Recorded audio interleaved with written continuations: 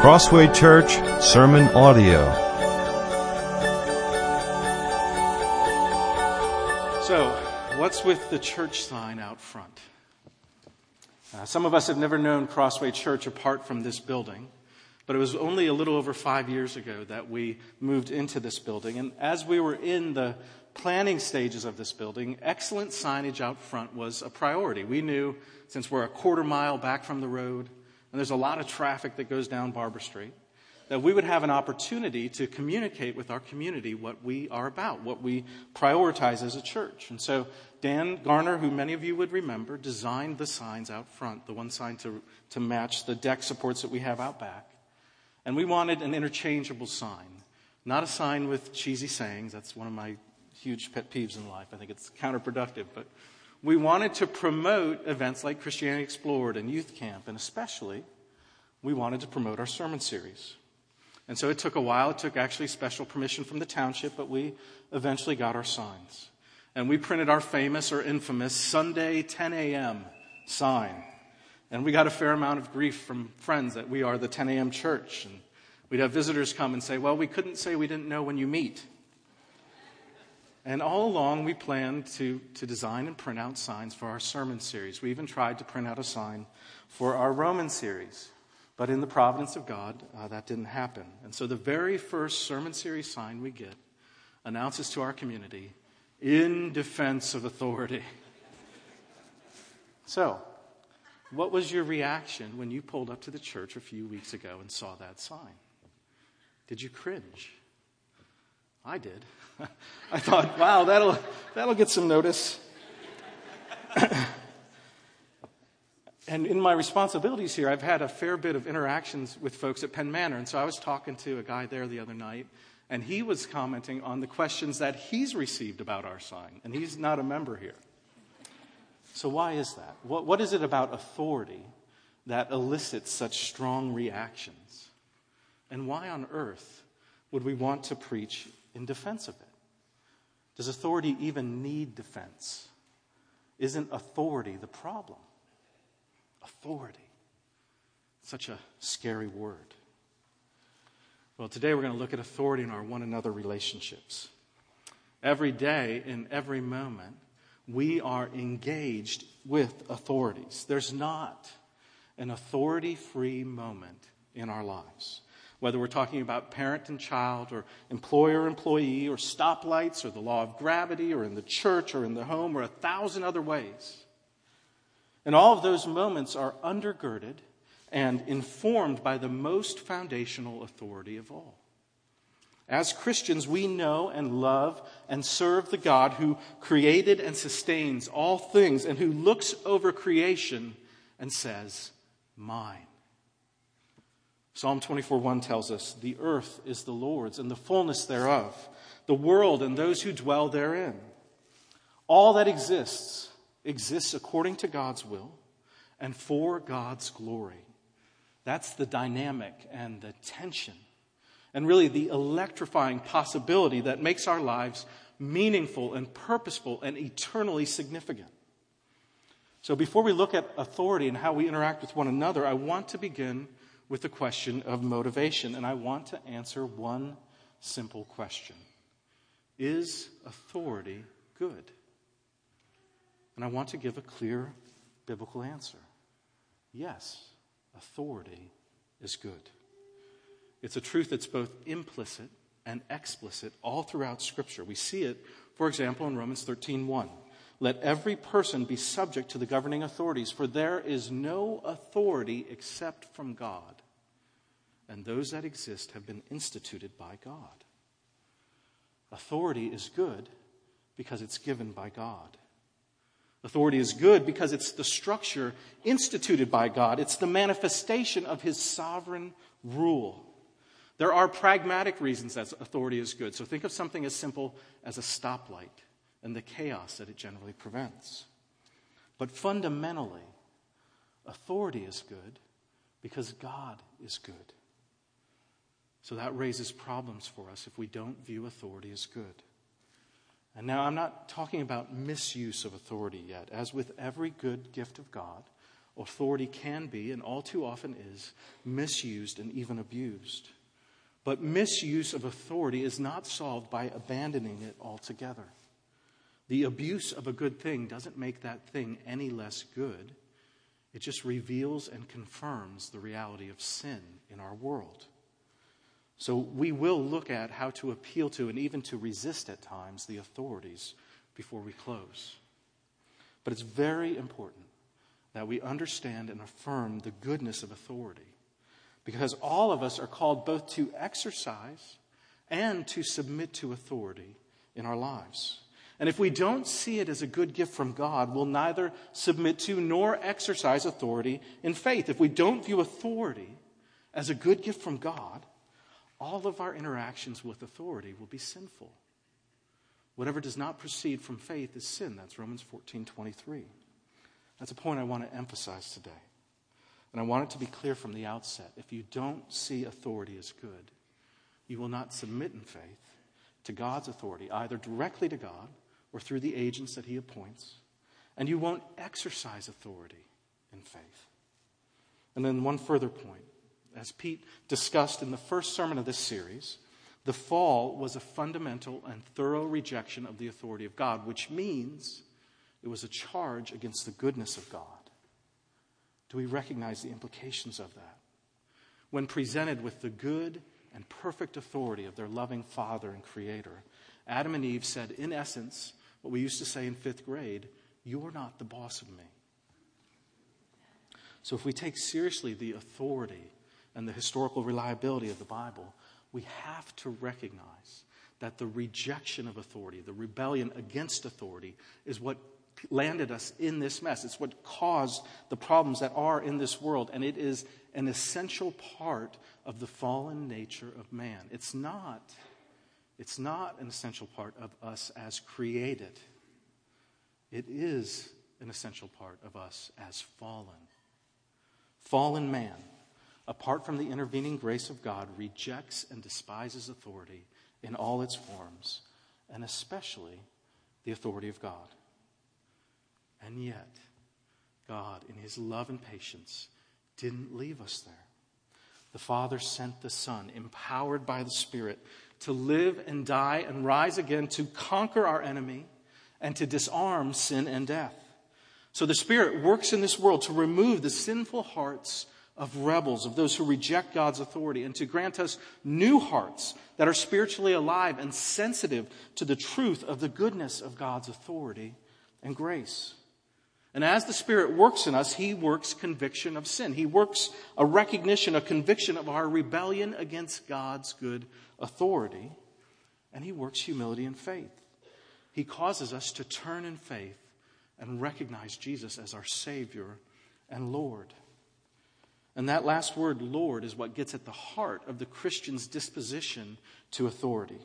Because if Jesus is our Lord, then we've begun the process of rightful submission to authority that will one day culminate in his return and in our final redemption and glorification and the establishment of a perfect kingdom of true righteousness and goodness and justice and joy and glory in the new heavens and the new earth. And at his return, Paul tells us, every knee should bow in heaven and earth and under the earth, and every tongue confess that Jesus Christ is Lord, to the glory of God the Father. That's Philippians 2:10-11. So do you see how authority is everywhere? The world is supercharged with authority. And do you see the importance of affirming with your heart and mind that authority is good and from God? Well, here's what I believe God is calling us to this morning. In humble submission to the glorious authority of God, exercise authority for the good of one another. You've got to have both parts of that equation. In humble submission to the glorious authority of God, exercise authority for the good of one another. And we're going to unpack the nature of authority and how it interacts with our roles in 3 points. Authority exists on a continuum. Authority includes confrontation and consolation. And authority is for our good. So authority exists on a continuum. Years ago, I was serving, not overseas, because there's not a sea between us and Mexico, so over land in Mexico. And I have a commercial driver's license, so I was driving a missions team, a bus full of wild American teens and their parents and leaders through the crazy streets of Monterrey, Mexico. And if you've been to Mexico, that you know that traffic laws are a little more open to interpretation down there. And so a 3-lane road could carry 4 or even 5 vehicles wide at the same time. And since most of these Americans were from the north woods of Minnesota and Wisconsin, they weren't quite used to that level of adventure. So we're driving these roads, and cars are just passing within inches of us and cutting in front of us. And pedestrians come out of nowhere, and there's an occasional goat and chicken. And as we're going along, people are getting afraid, and they start to cry out, "Watch out," or "Turn, stop," And I was young, which is no excuse, but I was growing increasingly agitated. And as we went along and the frequency and the volume of these helpful suggestions increased, I finally reached my limit, and I yelled, "Who's driving this bus?" Now, you need to know, my wife has gotten an ungodly amount of mileage out of that line through the years. And that was not my proudest moment. But it was true. I was driving the bus. I had the authority and the responsibility for those folks. And I took it seriously. I wasn't hot-dogging. I wasn't messing around. We just happened to be driving an exceptionally large vehicle in exceptionally challenging conditions. And frankly, it worked. The rest of the trip was far more peaceable. So if you want to try that with your passengers on the way home, I leave that to your conscience. So it's a silly story, but it illustrates the truth that authority exists on a continuum. As the driver of the bus, I had sole authority for the operation of the bus and for its safety. The parents and the leaders had some responsibility and authority for the kids, but for my passengers, the perceived danger that we were in meant that my authority needed to be challenged or at least supplemented. And it's not unlike what happens at sporting events all the time. The authority of the ref is subject to constant critique and scrutiny and appeal. So you want to talk about hard-hitting appeals, applications on authority.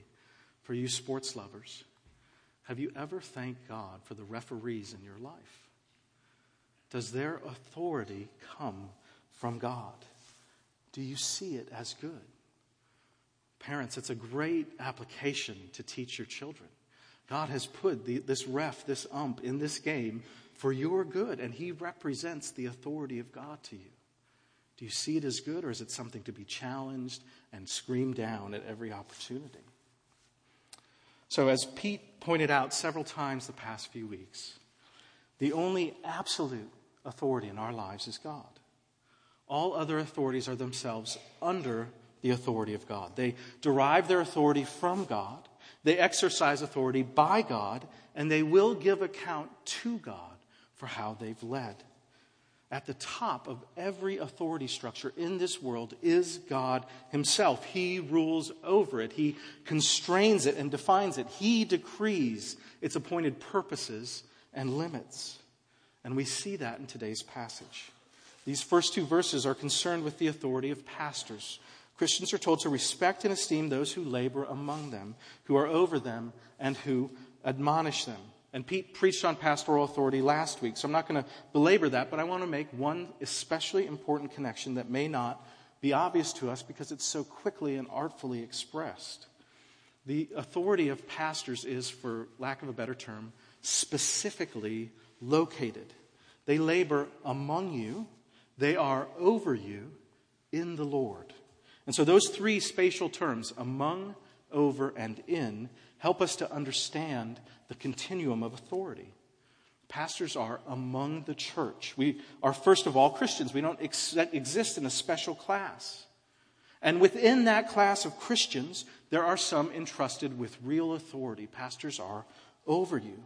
But it's not undefined and unconstrained authority. It's in the Lord. The authority of pastors is subordinate to Jesus, and it's exercised in the faithful teaching and application of God's Word. It's authority defined by the Word of God. So we see a hierarchy, which is a terribly scary word in our culture, of Jesus, pastors, members. That's the divinely given structure of authority in the church. But then the passage continues. Paul instructs the brothers, which means all Christians, brothers and sisters, all of us are included in this instruction, to admonish, encourage, help, be patient, and do good. So these are instructions for all Christians, and they apply in our relationships with one another.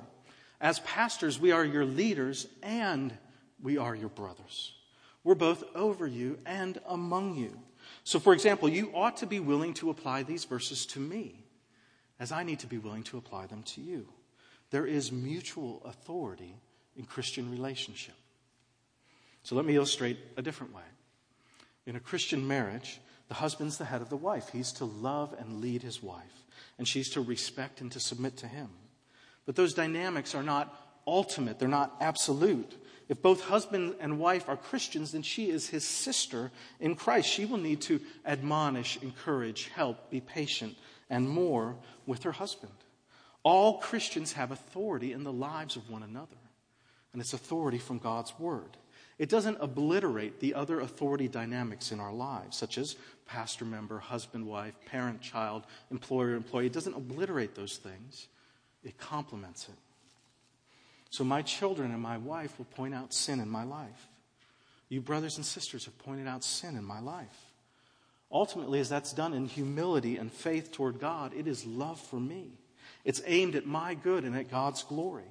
So we ought to encourage and expect those kinds of interactions with one another. They ought not to be the bulk of our interactions. We need to excel in enjoying one another and in pointing out evidences of God's grace in one another. But they are an important part and a necessary dynamic in what it means to walk in fellowship with one another. So do you have that category? Do you welcome the input of your brothers and sisters in your life? Do you look to them and desire them to help you to grow as a disciple? Or have you cut yourself off from this significant and God-given means of growth? And then on the flip side, do you look to bring God's grace, to bring His word to bear on the lives of your brothers and sisters? Are you willing to have that potentially difficult conversation out of love for someone? This is a large part of what it means for us to be in fellowship as a church. So notice the continuum here. No authority on earth is ultimate except for God. Your ultimate submission is to Him. So if any other authority is calling you to sin against God, it is right to humbly appeal and properly defined to resist. But there's another very important application and implication of this continuum of authority. Our submission to authorities is submission to God and His authority. It's a fruit of the Spirit's work in us because He commands it. Have you noticed that the Bible is full of commands to submit to authority? So we might say it this way. Submission to authorities is a mark of Christian maturity because it reflects our submission to God.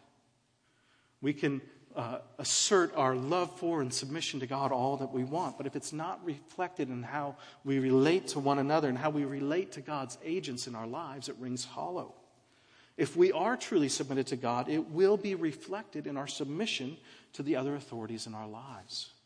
The God who commands us to submit to Him also commands us to submit to His authorities, which requires us to view authority as good and from Him. That is the only way that we can submit in faith. It's funny, I feel like I'm saying authority every other word. And it's such a jarring word. Like it's just, isn't it? It gets right at our hearts. So I said it this way at a ladies' meeting a few years back. A wife's submission to her husband is not the point. It's not the end goal. It's not the pinnacle of wifeness. Instead, it's a fruit of her submission to God. And we can interchange every other relationship in that. A child's submission to their parents, a member's submission to the pastors, an employee's submission to an employer, a citizen's submission to the government is not the point, it's not the end goal. It's a fruit of our submission to God. It reveals the depth or the shallowness of our submission to God. That's the continuum of authority. So think of it in application in today's text. Who do you want to admonish, encourage, and help you? Folks who are submitted to God first, or those who resist and despise authority? Proper submission to God is the ground for the other Christian virtues. We come to God on His terms or not at all. So I want to close this point with two appeals. First, if you have not submitted to the authority of God, if you've not agreed with God's verdict that you are a sinner in rebellion against Him, that you deserve His wrath, this is the moment to turn. He holds out to you indescribable mercy and grace. He holds out true forgiveness and a cleansed heart and peace with Him and security to the depth of your soul. And that comes in submission. In Psalm 95, David tells us, today, if you hear His voice, do not harden your heart. Submission to God means not trying to clean ourselves up, not trying to make ourselves more presentable to God. It means turning from self-rule and running to the open arms of an incredibly merciful and loving Father. It means agreeing with Him that you are a sinner who needs a Savior and seeing Jesus as that Savior who died for your rebellion. Receive His mercy.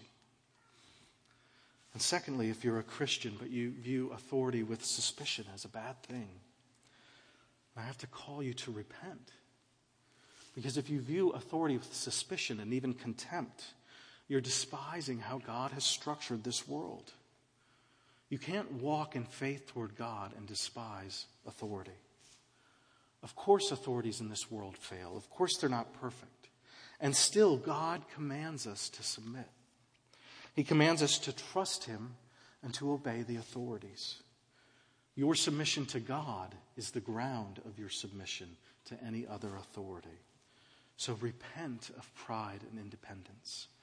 Know the grace and forgiveness of God and seek to walk humbly before Him and before those He has placed as authorities in your life. So in humble submission to the glorious authority of God, exercise authority for the good of one another.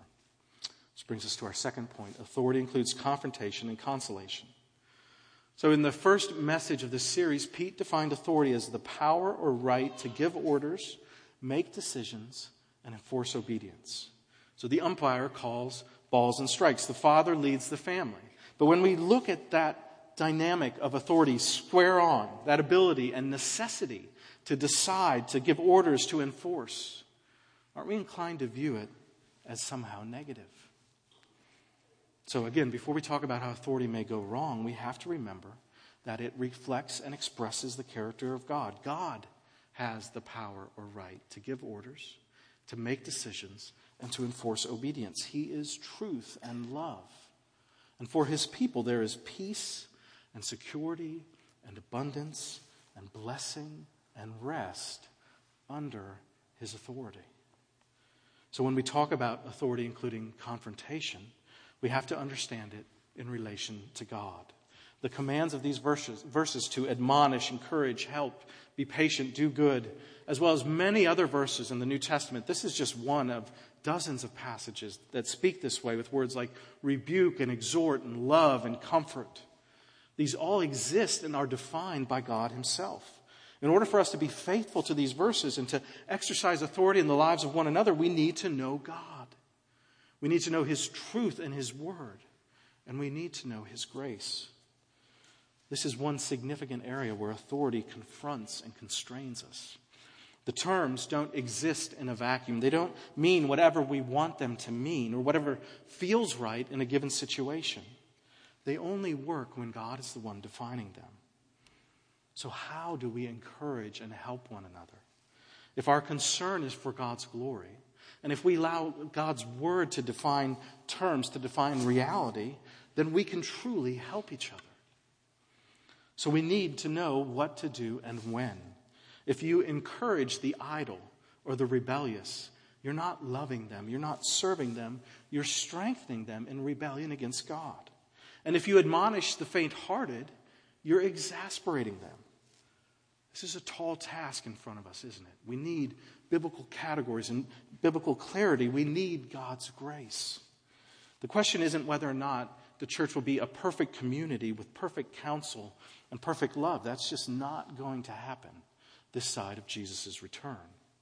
The question is, are we a people, both individually and corporately, where God's word and God's grace have real weight and application? Is the gospel preached and practiced? Are we seeking to grow in love and holiness? And here I want to say, yes, by God's grace, we are such a community. Over the 15 years that I've been here as a member and almost 10 years as a pastor, you have been a massive means of grace to me and my family. I understand the grace of God better. I love Jesus more. I understand his word better because of you, because of walking in fellowship with you, because of your faithfulness to your Savior. And as I look around, I see men and women and children who love God, who love his church, and who understand grace and are living lives characterized by obedience to Jesus' great command, which is to love God and to love our neighbors.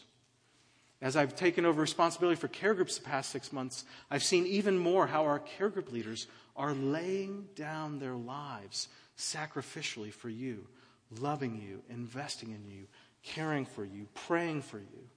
As I interact with our deacons regularly, I see these men loving the church, caring, providing real care and comfort to those in need in times of crisis. As I walk with Doug and Pete every day, I see men who love the gospel and love Christ's church. So is all of this boasting? Well, perhaps, but I think it's boasting biblically defined. This glorifies God. It testifies to the reality of the gospel. These are fruits of the Spirit's work in us. They glorify our Father. Our Lord is faithfully and patiently building his church. His faithfulness to his promises is our great hope and comfort. So as people seeking to be faithful to our God and to his word, we realize that we are under authority. We want to submit to God's word. And his word tells us that authority includes confrontation and consolation. And some of the connections are obvious, right? There is authority in admonishing the idle. If you're lazy and given to self-indulgence, then God's word and God's people admonish you. Work hard. Be faithful to what God has called you to do, to the responsibilities that he's given you. This is the authority of God's word. And if you're faint-hearted, we encourage you. Your Savior loves you. God's people love you. Don't despair. Don't sink in self-pity. By the authority of God, we encourage and exhort you to lift up your eyes to the King of grace, who has adopted you and is with you and is for you. Psalm 56:9 captures this in an amazingly succinct way. It says, "This I know, that God is for me." If you're a Christian and you're discouraged, by the authority of God's word, we encourage you. God is for you. He's at work in your life. Trust him. If you're faint-hearted, you need authoritative truth on which to stand. So don't fixate on your circumstances or on your resources to try to solve your problem. Lift up your eyes to the Lord. Consider the love and faithfulness of God. Consider that you're surrounded by the people of God, and be humble. Bring them in to your struggles. Let them encourage you, walk with and love you. I see it happening in so many relationships. I see men and women loving each other in costly ways, investing, encouraging, looking to sustain by God's grace. That is an awesome display of the redeeming power of the gospel. So do you understand how that connects with authority? These aren't hollow words. You're not going to find them on an inspirational poster. This isn't Oprah. This is truth. This is soul-steadying, life-defining truth. It's a rock to stand on when the entire world is shaking. And it's where we stand as Christians. When we fall short in our sinfulness, let us admonish one another. And when we're weary and faint-hearted, let us encourage one another. Let us, by the grace of God, be patient one another and do good to one another. We need each other to walk in faith every day through many trials and sorrows. We need the grace that comes in the church. We need others to lovingly hold up the mirror of God's word so that we can be corrected or encouraged or comforted and sometimes rebuked. How often pastorally we face desperate situations where folks have withdrawn and isolated themselves and cut themselves off from the means of grace that God intends fellowship with one another to be. It's funny, if the world knows one Bible verse, they know Matthew 7:1. Judge not, that you be not judged. And remarkably, this verse comes after 2 solid chapters of moral instruction that include many, many sayings that our world would find incredibly judgmental.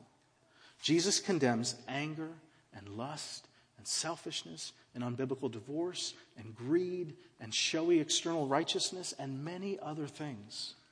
That's why it's so vital that our interactions with one another be conformed to the Word of God. It's not judgmental to condemn lust because Jesus condemns lust. He makes the judgment. To say to the brother who's enslaved to pornography, you must repent and turn to God, is not judgmental. It's loving. It's faithfulness to God and to His Word and to that brother. And so we have to recognize that some of what Jesus condemns, the world also condemns. They agree. Almost no one wants to defend the rapist, for example. Though I'm sure there's some philosopher somewhere who's arguing for that. But much of what Jesus condemns, the world affirms and praises. And if we align ourselves with Jesus, we will incur their scorn and condemnation. Isn't that what we're witnessing from certain segments of our society right now? If you don't just go along with the latest sexual craze, you are a repressive, puritanical, bigoted hater. So it requires courage, doesn't it, to stand on God's word humbly and lovingly and faithfully. It requires courage to face the scorn and condemnation of the world, to insist on biblical standards of truth and justice, to not just jump on whatever the latest internet outrage is. And that's what God calls us to do. Know His word, brothers and sisters, and hold to it faithfully and humbly. If your ideas in truth and justice are in line with what everyone thinks, we're in trouble. There's a very interesting and pithy proverb that speaks to this. It's Proverb 28:5. Evil men do not understand justice, but those who seek the Lord understand it completely. Evil men do not understand justice, but those who seek the Lord understand it completely. In a very real sense, the world cannot understand justice because they lack the fear of the Lord.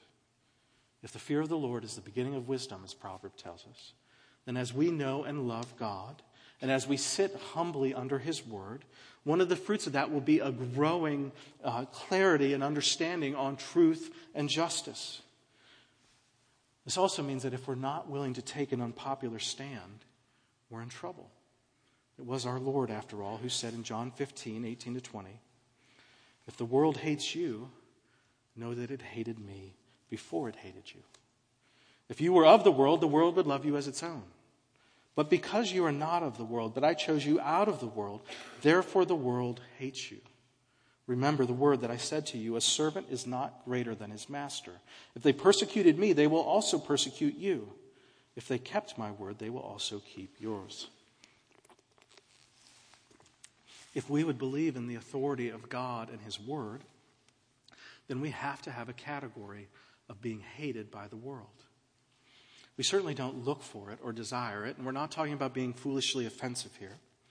But fidelity to God, faithfulness to God will often be seen as the height of arrogance and bigotedness and hatred in the world. If we're going to have true confrontation and true consolation with one another, this is the price that we will have to pay. And inasmuch as we know and love God, we will be willing to pay it. So in humble submission to the glorious authority of God, exercise authority for the good of one another. And that brings us to our third point. Authority is for our good. In this final point, I want to get into some applications and implications of what we've been examining. But before I do, I want to make a couple obvious points from the text. If we view and engage authority rightly, we maximize the good it affects in our lives. And we see this at 2 points in this text. First, rightful submission to authority produces peace. At the end of verse 13, after Paul asks the Thessalonians to respect and esteem their leaders, he says, "Be at peace among yourselves." He's linking those two concepts. How much striving and conflict would be diminished or even eliminated in our hearts and lives if we would view authority as good and gladly submit. If much of our engagement with authority is critique and resistance, there will not be peace, either for us or for the authorities. That's true in every sphere, in marriage, in parenting, in government, in work, in the church. I see this with my children all the time. When one child sins against another child, and the child who's been sinned against plays the role of judge, jury, and executioner, they usurp authority, right? They take authority that's not theirs, and it's at least a tongue lashing, if not some sort of retribution, right? It never goes well. That's not their job. Daddy and mommy are there with authority to lead and govern in that situation. And anytime that authority is taken illegitimately, it never goes well. And I'll usually ask them, "Are you the police? Are you mommy? Are you..." No. Then come. God has given you authorities. It's good. Come to us. Let us love you both and care for you both and lead you through this. That's not your job. Right? So glad, God-fearing submission produces peace. It avoids a lot of unnecessary conflict. Secondly, verse 15 tells us, "See that no one repays evil for evil, but always seek to do good to one another and to everyone." And on the one hand, that's a general principle, right? But on the other, this follows right on the heels of the urging to admonish and encourage and help, etc. By properly exercising authority in each other's lives, we're actually aiming for mutual good. We're aiming for God's glory. And this demonstrates a reverse principle that I wish I had more time to develop. If you're in a position of authority by God, and it's very important that we recognize that. So if you're a husband or a parent or an employer, if you have responsibility ordained by God and you fail to exercise that authority, those who are under you will likely flounder. It may seem loving to not have the conversation, to not confront sin, or to not make the hard decisions, or to not have the hard consequences. But in the long run, you're actually despising those under you when you don't exercise the authority that God has called you to. This has massive implications for husbands, for example. Men, you must love and lead your families to God, and especially when it's hard. One of the glaring problems in our society is the lack of leaders who have the courage to stand and to take an unpopular stand, to do the hard things. And within the church, the nice Christian phrase of servant leadership has become so unbalanced that it's considered unchristian to even lead in some situations. That must not be, brothers. Love and lead your families. Cry out for the grace of God and have the hard conversation. Lay down your lives for the good of those God has entrusted to you. So let's turn now and consider, how do we handle authority when it's wrongly exercised? How do we relate to that? Given that authority is from God, it's for our good, what are we to do when the authorities in our lives seem to be against us or even commanding us to sin? How do we handle that misuse of authority? Well, these are challenging questions. They require humility and faith and wisdom. And there's a tension here, isn't there? In seeing authority as good and affirming its goodness and walking in faith toward God and saying, hey, this can go wrong and you might need to resist it. Is that a contradiction?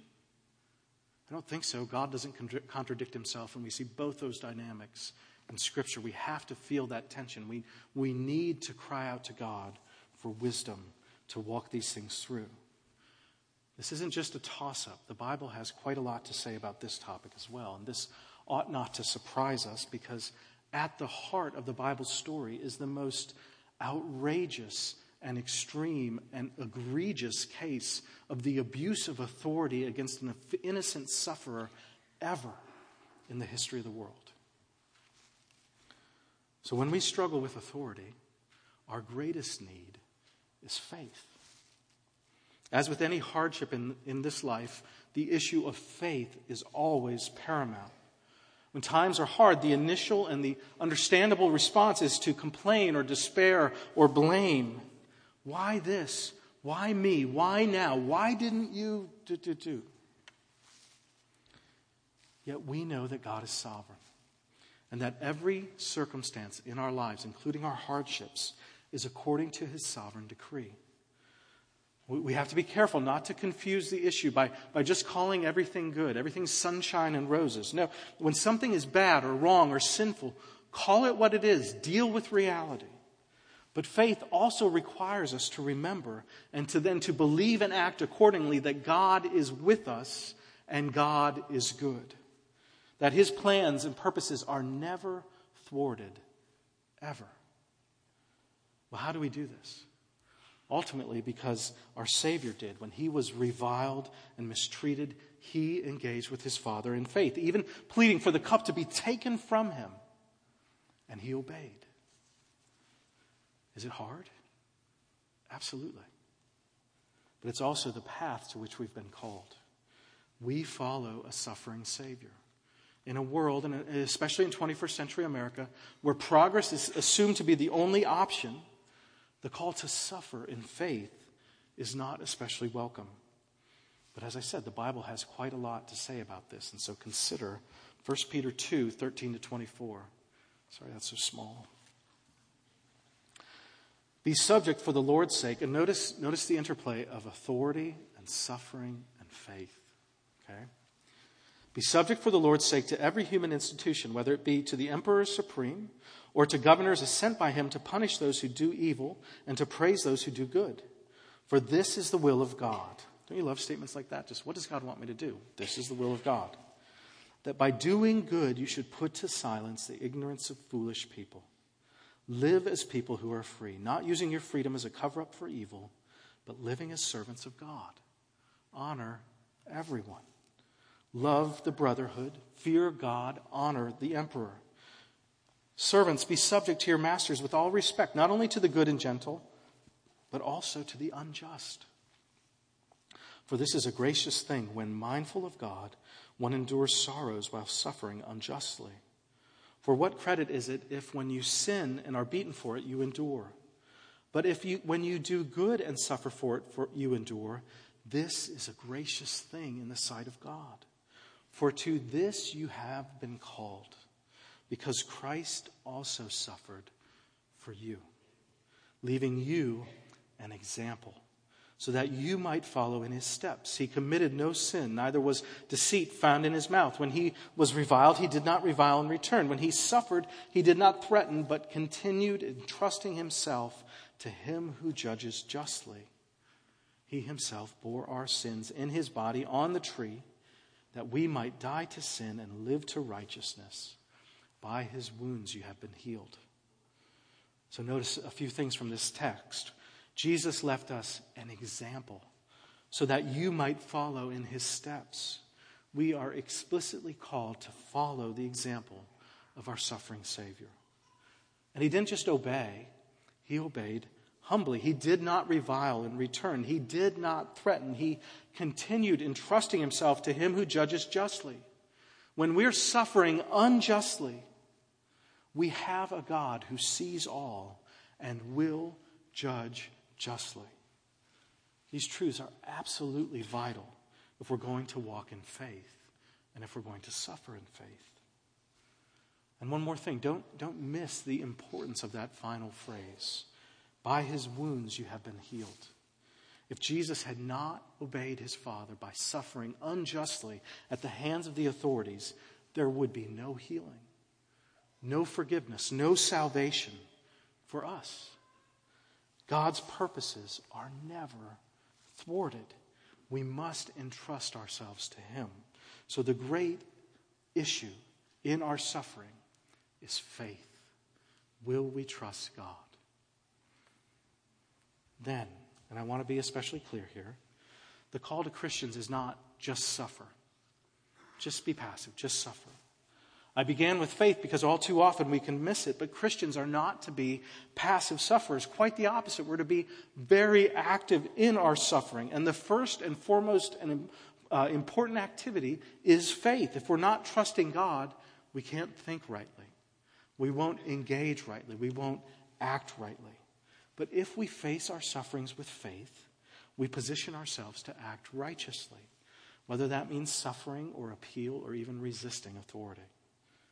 So how do we do that? How do we appeal and even occasionally resist in faith? Well, the Bible has several examples of faith-filled resistance to authorities, doesn't it? We think of the Hebrew midwives who lied to Pharaoh and saved the lives of those baby boys, including Moses in Egypt. These two unremarkable women exercised remarkable faith in God. And we even know their names, right? Shiphrah and Puah. 4,000 plus years later, we know the names of these two common women who defied one of the most powerful men in the world and saved the life of the man who grew to be the deliverer of his nation. They disobeyed authority. But how does Scripture classify their resistance? And this is, as a father of daughters, I'm very aware of the popular cultural sayings, what's the one? Is it quiet women never make history, or obedient women? I forget that phrase, right? Now you got to stand up to the man. You got to put your voice out there. Well, how did these women resist authority? Exodus 1:17. But the midwives feared God and did not do as the king of Egypt commanded them, but let the male children live. So to resist authority rightly, it must be in the fear of God. And it must be a matter of very high significance. In this case, it's literally life and death. In Acts 5:29, when Peter and the apostles were commanded not to preach the gospel, they said, "We must obey God rather than men." There's a strong, though limited, case for resistance to authority in Scripture. And the two clear categories that I see are life and death and faithfulness to the gospel. But most cases of our challenging interactions with authority don't involve absolute resistance. Far more often, it involves humble appeal.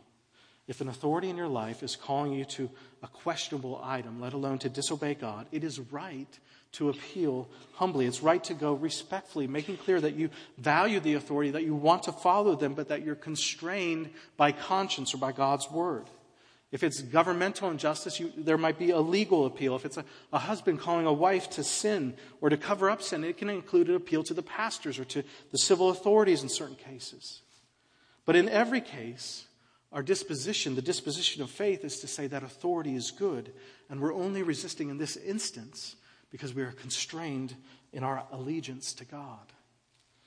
So there's many other situations and examples that require wisdom and patience and faith, and we can't obviously cover them all. But I want to close with an example that may raise some more questions, but it has the virtue of being explicitly addressed in Scripture.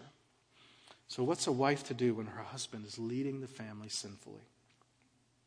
I'm not talking about simple disagreement or even with the failure to do all that he could do to lead the family. I'm referring to persistent and sinful failure. We see such a situation in 1 Samuel 25, and you may want to turn there, with Abigail and Nabal. For the sake of time, I'm not going to read the whole chapter, though I'd encourage you to do that later today. Just go read the chapter and consider what you observe in the character of all of these characters. So I'm just going to hit a few verses. First, if we look at verse 3, it's 1 Samuel 25, verse 3.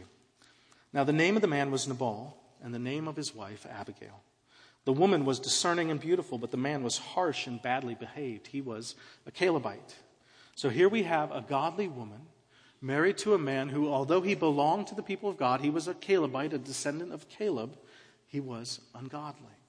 And if you're familiar with the story, you know that David and his men were fleeing from Saul, who was the king and also David's father-in-law, and he was bent on David's destruction. And so while David and his men are in the wilderness hiding, they come across Nabal's herds and they protect his shepherds and they protect his sheep as they grazed. And after a season of this, David makes an appeal. He makes a request to Nabal. He said, it's time for harvest. It's time for shearing. It's time to get some funds flowing in after all the outgo. Could you take some of that and provide for me and my young men who have performed this service for you? And it doesn't seem that there's a requirement that Nabal would do so. They hadn't entered into some sort of formal business arrangement, but it wasn't an unreasonable request either. David was saying, in effect, we've watched out for you and benefited you. Could we receive some consideration in return? And Nabal, for his part, was harsh and badly behaved, as verse 3 said. He insults and despises David, and he incurs David's wrath. And so Nabal's servant hears about this and goes to Abigail and describes the situation in verses 14 to 17. He says, "But one of the young men told Abigail, Nabal's wife, 'Behold, David sent messengers out of the wilderness to greet our master, and he railed at them. Yet the men were very good to us, and we suffered no harm, and we did not miss anything when we were in the fields, as long as we went with them. They were a wall to us, both by night and by day. All the while we were with them, keeping the sheep. Now therefore know this and consider what you should do, for harm is determined against our master and against all his house, and he is such a worthless man that one cannot speak to him.'" So again we see the character of Nabal. He railed at them. He's a worthless man. No one can speak to him. No one can reason with him. And disaster is imminent. What is Abigail to do? Well, some would say, you're his wife, and he made a decision, so submit. But that's not what Abigail does. She works within the authority and responsibility that she has to intercede for the good of her family and servants. She gathers provisions and instructs the servants. Notably in verse 19, she did not tell her husband Nabal. And then she goes and talks with David, and she is incredibly wise and skillful with him as well. So look at verses 25 to 26 as she addresses David. "Let not my lord regard this worthless fellow Nabal, for as his name is, so is he." So Nabal means worthless or foolish. "Nabal is his name, and folly is with him. But I, your servant, did not see the young men of my lord whom you sent. Now then, my lord, as the Lord lives and as your soul lives, because the Lord has restrained you from blood guilt and from saving with your own hand, now then let your enemies and those who seek to do evil to my lord be as Nabal." So David was bent on exercising authority unjustly. He had condemned Nabal and he was going to murder him. But the Lord used Abigail to intercede. And she called David to righteousness. She acted in faith and called David to do likewise. So look at verses 30 and 31. "And when the Lord has done to my lord according to all the good that he has spoken concerning you, and has appointed you prince over Israel, my lord shall have no cause of grief or pangs of conscience for having shed blood without cause, or for my lord working salvation himself. And when the Lord has dealt well with my lord, then remember your servant." And how does David respond to this appeal? Well, the next two verses. David said to Abigail, "Blessed be the Lord, the God of Israel, who sent you this day to meet me. Blessed be your discretion, and blessed be you who have kept me this day from blood guilt and from working salvation with my own hand." And then the story plays out from there. So Nabal goes and he gets drunk, which further demonstrates his worthless character. And Abigail waits until he's sobered up to tell him how she saved his life from death. And at that point, his heart dies within him. And 10 days later, he's dead. And then it resolves in verse 39. "When David heard that Nabal was dead, he said, 'Blessed be the Lord, who has avenged the insult I received at the hand of Nabal, and has kept back his servant from wrongdoing. The Lord has returned the evil of Nabal on his own head.' Then David sent and spoke to Abigail to take her as his wife. Because Abigail trusted God and acted wisely, she was able to influence David to do the same. And the Lord resolved the situation." So briefly, what do we learn from this? I have just 3 brief points. First, and obviously we live in a sinful and rebellious world. And the evidences are all around us and even in our own hearts. So Nabal was a worthless man who demonstrated it over and over again. David was a godly man. He's called a man after God's own heart. But even David was bent on evil use of authority. Second, God uses faith-filled, humble, submissive resistance. And that's a paradox, isn't it? Submissive resistance to redeem desperate situations. Abigail doesn't despair and withdraw. And she doesn't say, okay, I'm just going to blow this all up. She acts wisely and humbly. And she's concerned with righteousness on every front. She is the ultimate example here. And then David joins her. He repents from his sinful anger and doesn't take vengeance, but entrusts Nabal to God. And then they both witness the Lord's deliverance. And then third, God is not mocked. It seems obvious that there were years of hardship for this woman with Nabal. He wouldn't be described the way he was without years of demonstrated character. He seems to have thought of himself as above accountability. He's wealthy and happy. He's indulging himself selfishly. He's despising others. And in a moment, the Lord brought him low. Thankfully, most of us will never face a situation this desperate. But there will be times where we will need to go above some authority in our lives in order to appeal to other authorities whom God has instituted for our good. If the erring authority fears God, like David did, God will use your appeal to rescue them and to lead them to repentance. If they don't fear God, like Nabal, the Lord will make that plain as well, and they will face his discipline. God is never mocked. Justice in this age is rarely perfect, but on the judgment day to come, as Ecclesiastes 12:13-14 tells us, the end of the matter, all has been heard. Fear God and keep his commandments, for this is the whole duty of man. For God will bring every deed into judgment with every secret thing, whether good or evil. Engaging with authority in this age can be difficult. Rebellion is everywhere, including in our hearts. But if we are submitted to God, if we see authority as his kind gift, then we are positioned both to submit to and to exercise authority righteously and in faith. We must not view authority the way the world does. We know the King.